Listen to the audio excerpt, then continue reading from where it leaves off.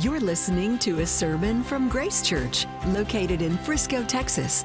Get to know Grace Church better by visiting our website at www.gracechurchfrisco.org. Today's speaker is Pastor Rob Tumbrella.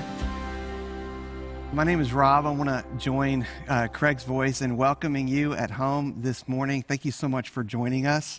You know, if you have ever heard the phrase, or if somebody's ever tried to convince you that something is undeniable, they might use the phrase, the writing is on the wall. It's undeniable. It's obvious to everybody. If you've ever tried to convince somebody of your argument, maybe you said, hey, the writing is on the wall.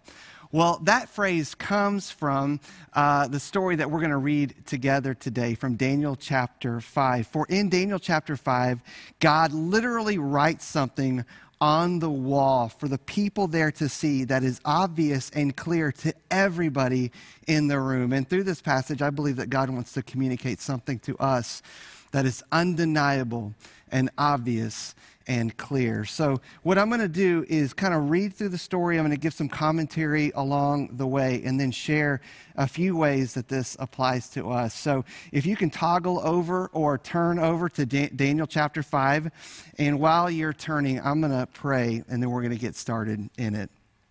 God, we thank you for your word that is clear and speaks words of truth to us, Lord. And we thank you that your truth sets free and error and confusion binds us up, but your word is clear and always leads us in the right way. So, Lord, we submit ourselves under it now, and we pray, Holy Spirit, that you would come and speak to us today through it. In Jesus' name we pray. Amen. Amen. Okay, so you'll see right there in Daniel chapter 5, if you're there, the chapter starts in verse 1 with King Belshazzar. Do you see that? Verse 1 says, King Belshazzar made a great feast for 1,000 of his lords and drank wine in front of 1,000. King Belshazzar is the son of Nebuchadnezzar. And if you'll remember from last week, Nebuchadnezzar was this king who at a very high point of his reign was brought very, very low. And he was afflicted like an animal and literally went insane and crazy for a moment in his life until he acknowledged God as king, and then God restored him back to a really prominent place. Well, King Belshazzar is the son or grandson of Nebuchadnezzar, and here all we know of Belshazzar is that he makes a great feast. Where Nebuchadnezzar made an empire, Belshazzar is creating this great exclusive 1,000-member feast. It's the party of all parties Belshazzar is throwing. One commentator said, the former built an empire, the latter threw a party. That's what Belshazzar is doing. He is living off the wealth of his father and grandfather. He's living off of their reputation. And the only thing he is contributing to the family legacy is this party, this 1,000-member party. Now, this party is an exclusive party, and it's the place that everybody wants to be. Well, in verse 2, we see what happens next. Belshazzar, when he tasted the wine, he commanded that the vessels of gold and silver that Nebuchadnezzar, his father, had taken out of the temple in Jerusalem be brought, and that the king and his lords, his wives, and his concubines might drink from them. Then they brought in the golden vessels that had been taken out of the temple, the house of God in Jerusalem, and the king and his lords, his wives, and his concubines drank from them. So notice, they took some holy and sacred vessels that were used to worship the one true God and brought them into the party. And verse 4 says, they drank wine and praised the gods of gold and silver and bronze and iron, wood and stone. So you need to really picture what's happening here. Belshazzar is reversing what his father had done. He uses the objects of worship of the one true God, of Yahweh, the God of Abraham, Isaac, and Jacob, the God of the Bible, and uses these objects to worship false gods. He praises and leads 1,000 people to praise the gods of gold and the gods of silver and bronze and iron and wood and stone. One person said of Belshazzar, Belshazzar was not just a drunken slob, but a profane slob. He's profaning the things of God in this soiree, in this party that he is throwing to all of his guests that he cares a lot about.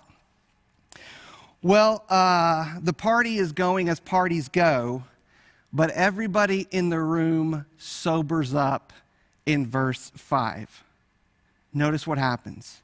Immediately, the fingers of a human hand appeared and wrote on the plaster of the wall of the king's palace opposite the lampstand. And the king saw the hand as it wrote. Then the king's color changed, and his thoughts alarmed him, and his limbs gave way, and his knees knocked together. So it's a picture of total fright and fear. He is scared to death. That phrase, his knees knocked together, in Aramaic, can literally be translated, the knots of his joints were loosened, which has led Hebrew scholars, more than one Hebrew scholars, to go on record to say that that actually means he lost control of his bodily functions. Kids, do I have your attention now? He lost control of his bodily functions. He was so scared and so terrified of what he is seeing go down. Now, if you think that's no big deal, just imagine you're in your living room right now and a large hand and fingers just shows up right above the fireplace or wherever, that wall next to you. It just shows up and starts to write something on the wall. It was terrifying to them, and it would be terrifying for this to happen to us. Well, the king in his fear in verse 7 calls loudly to bring in the enchanters, the Chaldeans, and the astrologers. He brings in the best of the best. And the king declared to the wise men of Babylon, whoever reads this writing and shows me its interpretation shall be clothed with purple and have a chain of gold around his neck and shall be the third ruler in the kingdom. Then all the king's wise men came in, but they could not read the writing or make known to the king the interpretation. Then King Belshazzar was greatly alarmed, and his color changed, and his lords were perplexed. So his color changes twice. At the first time at the sight of this hand, the second time when the best of his best cannot tell him what it is that's written on the wall. Well, the queen comes in verse 10 with a solution.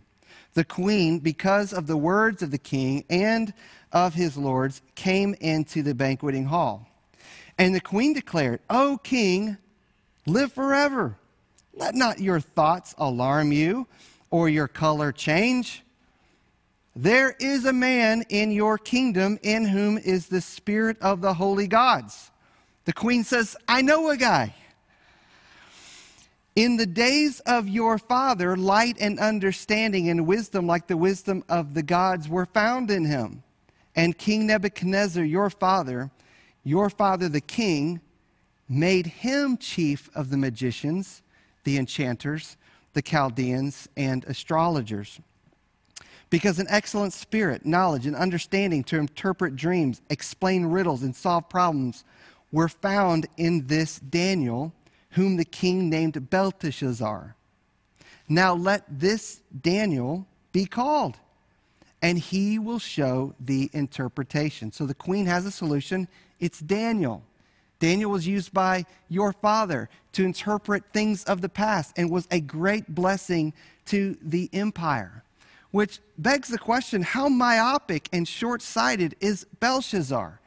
Why is Daniel, if he's calling 1,000 nobles to an exclusive feast, why is Daniel not a part of the feast? Why is he just a side character in his imagination? He never even considered Daniel. The queen has to remind Belshazzar about Daniel's reputation. Well, in verse 13, the king brings him in. Then Daniel was brought in before the king. The king answered and said to Daniel, you are that Daniel, one of the exiles of Judah, whom the king my father brought from Judah. If it sounds a little bit like he's throwing shade, he is. I have heard of you that the spirit of the gods is in you, and that light and understanding and excellent wisdom are found in you. Now, the wise men, the enchanters, have been brought in before me to read this writing and make known to me its interpretation, but they could not show the interpretation of the matter. But I have heard that you can give interpretations and solve problems. Now, if you can read the writing and make known to me its interpretation, you shall be clothed with purple and have a chain of gold around your neck and shall be the third ruler in the kingdom. Now, what drives Belshazzar? What drives Belshazzar is the very thing that he is offering Daniel: celebrity, money, and power. And that's what is driving everybody in this exclusive party. And so Belshazzar simply offers to Daniel what he has lived for his entire life. Well, in verse 17, Daniel doesn't take the bait. Notice he says, Daniel answered and said before the king, "Let your gifts be for yourself and give your rewards to another. Nevertheless, I will read the writing to the king and make known to him the interpretation. O king, the Most High God gave Nebuchadnezzar your father kingship and greatness and glory and majesty. And because of the greatness that he gave him, all peoples, nations, and languages trembled and feared before him. Whom he would, he killed, and whom he would, he kept alive. Whom he would, he raised up, and whom he would, he humbled. But when his heart was lifted up and his spirit was hardened so that he dealt proudly, he was brought down from his kingly throne, and his glory was taken away from him.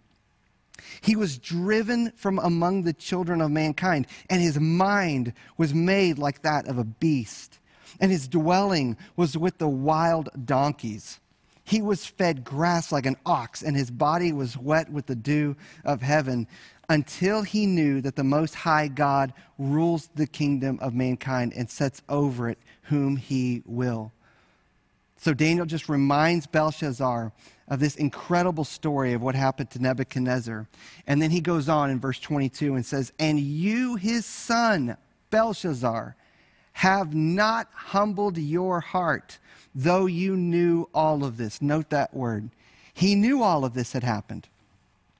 "But you have lifted up yourself against the Lord of heaven, and the vessels of his house have been brought in before you, and you and your lords, your wives, and your concubines have drunk wine from them.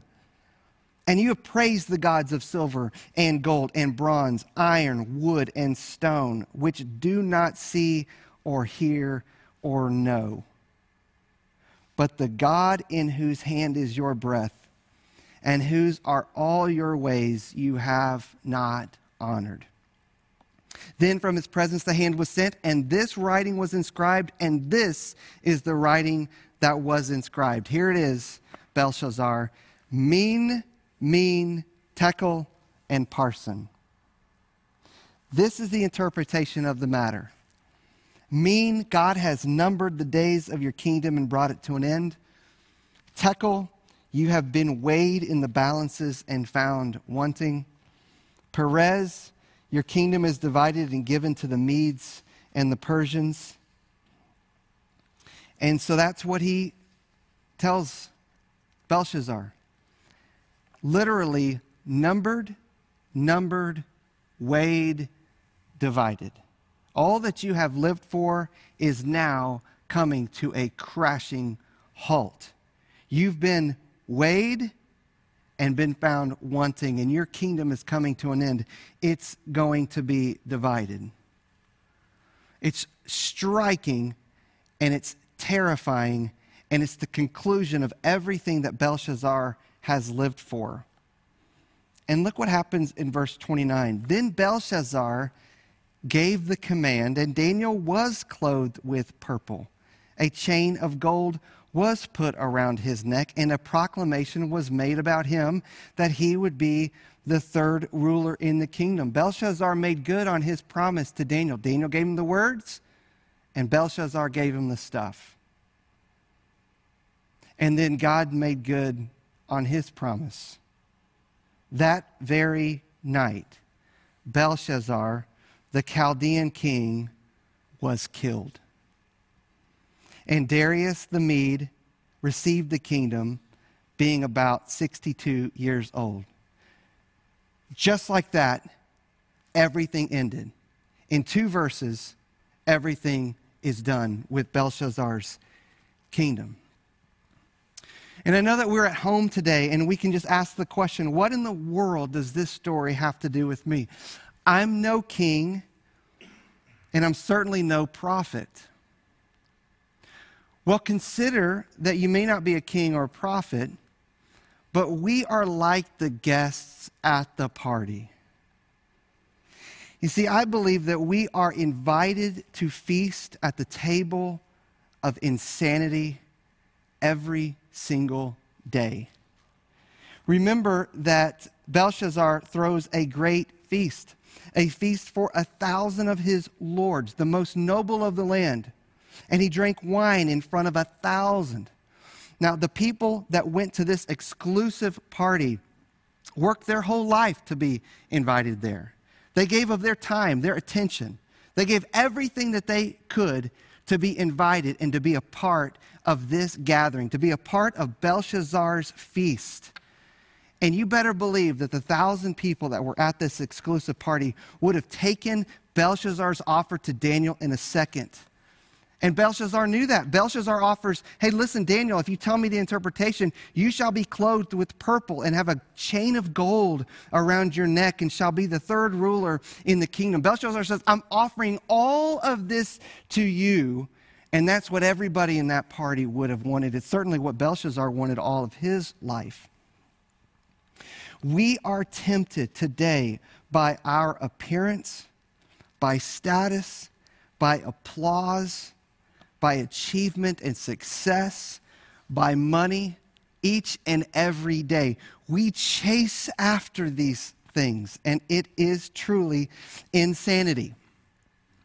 I love our city. I love Frisco. I love sports, and I love that our city is called Sports City, USA.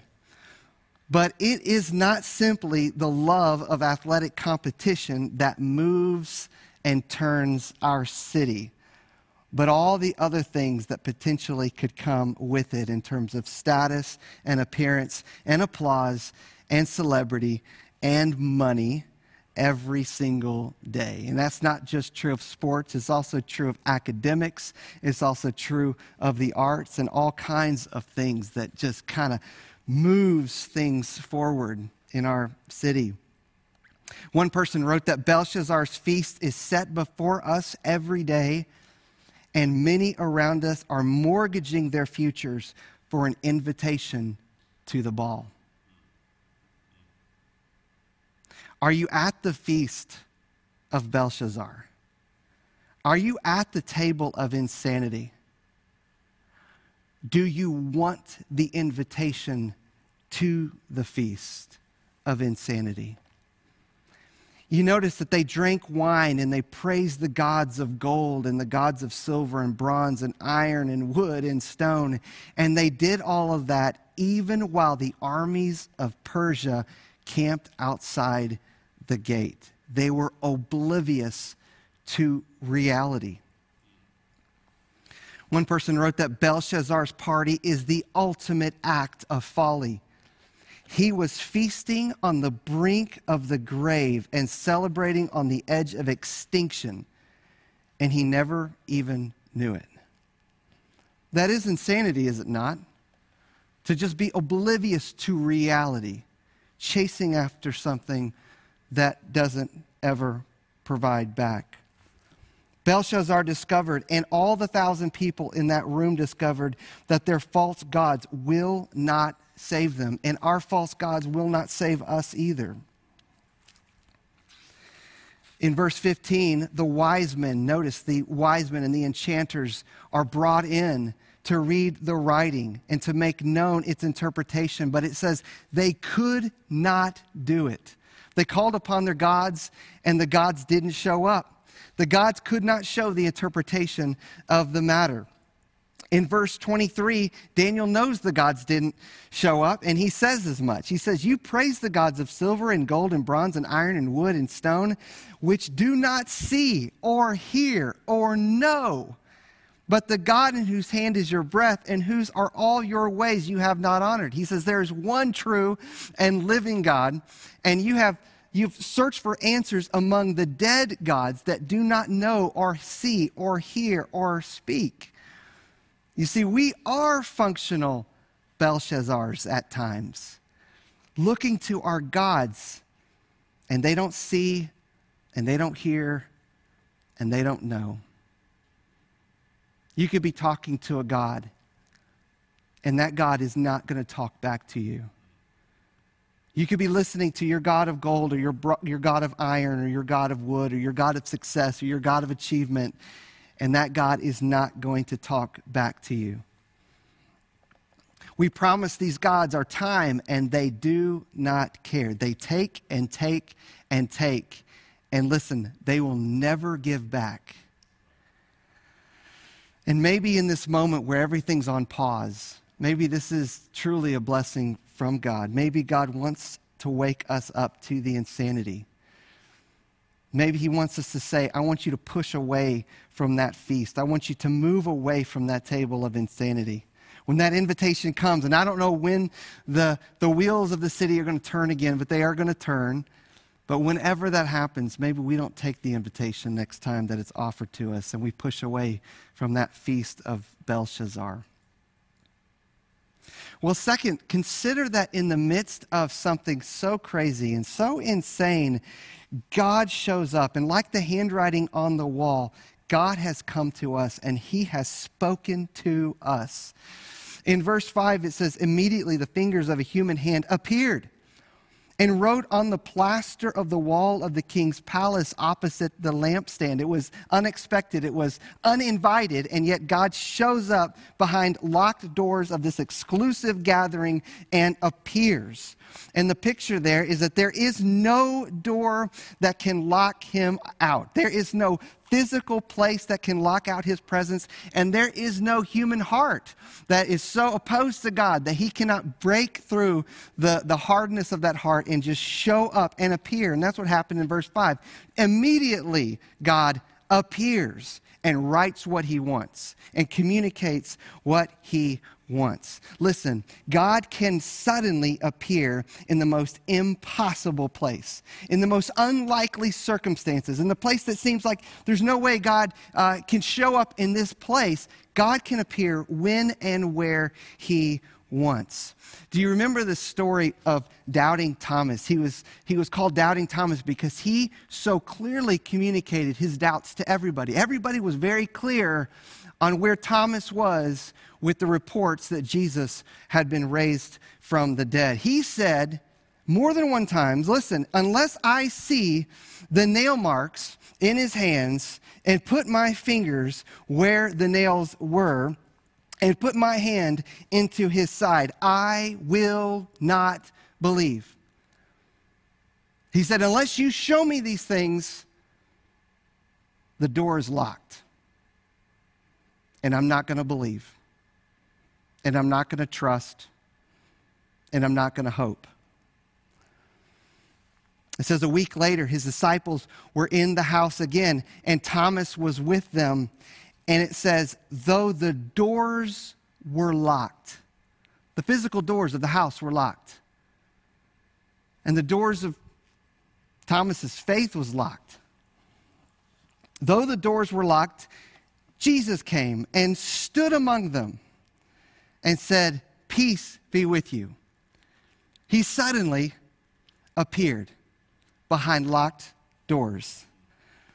Then he said to Thomas, put your finger here. See my hands. Reach out your hand and put it into my side. stop doubting and believe. And in that moment, Thomas stopped doubting. And he hit his knees and he cried out to Jesus, my Lord and my God. That's what he says to Thomas. He says, see my hands, see them. You wanted to see them.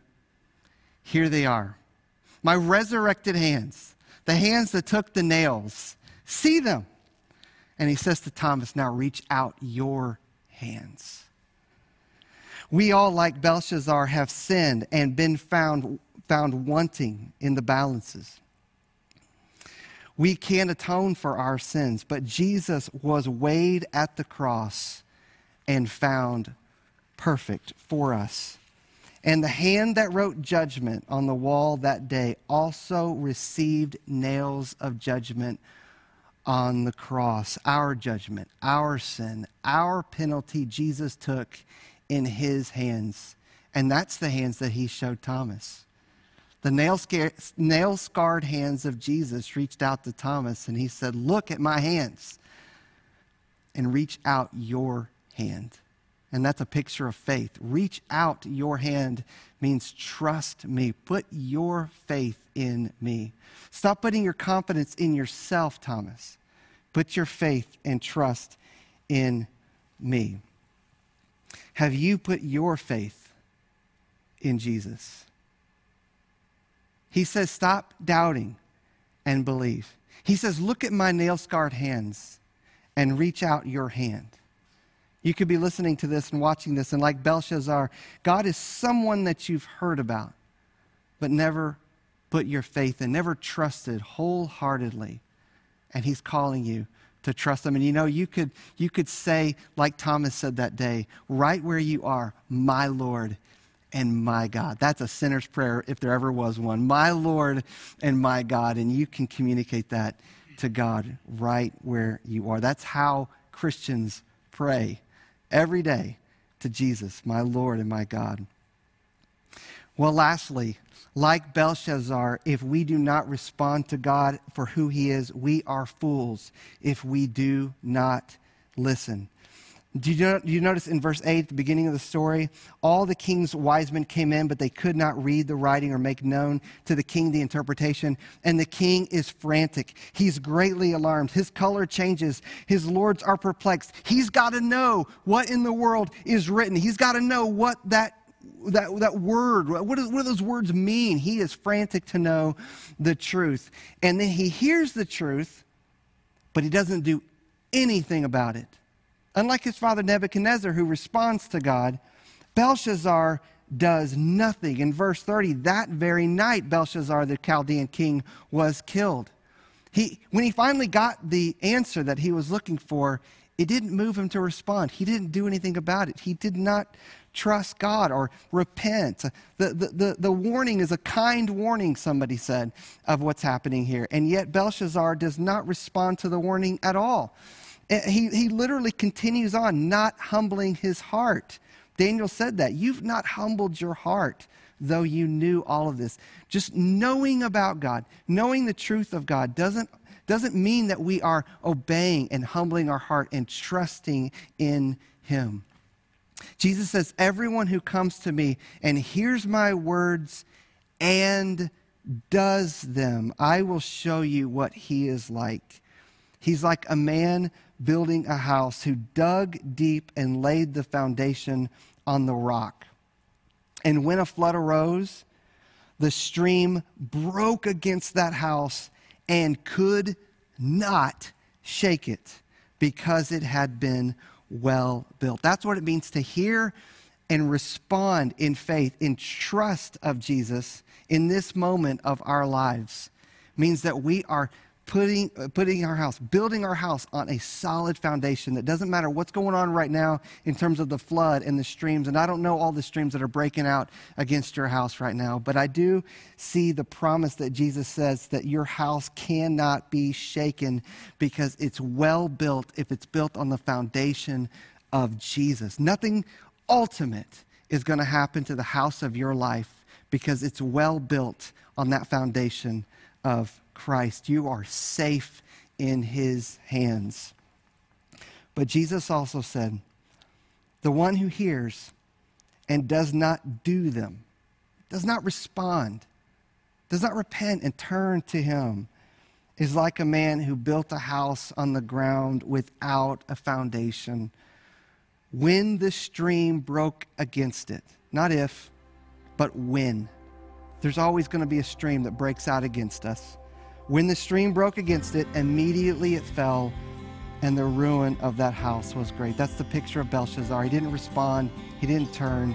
His ruin was great and well known. He was known by the ruin of his life because his house, his life, was not built on the foundation of God. He didn't trust God and didn't respond to God. And that's what God is calling us to do. So right where you are, let's respond in faith and in trust to him. Thank you for listening to this sermon from Grace Church. To receive future messages, subscribe to the podcast on iTunes or listen online by visiting our website at gracechurchfrisco.org.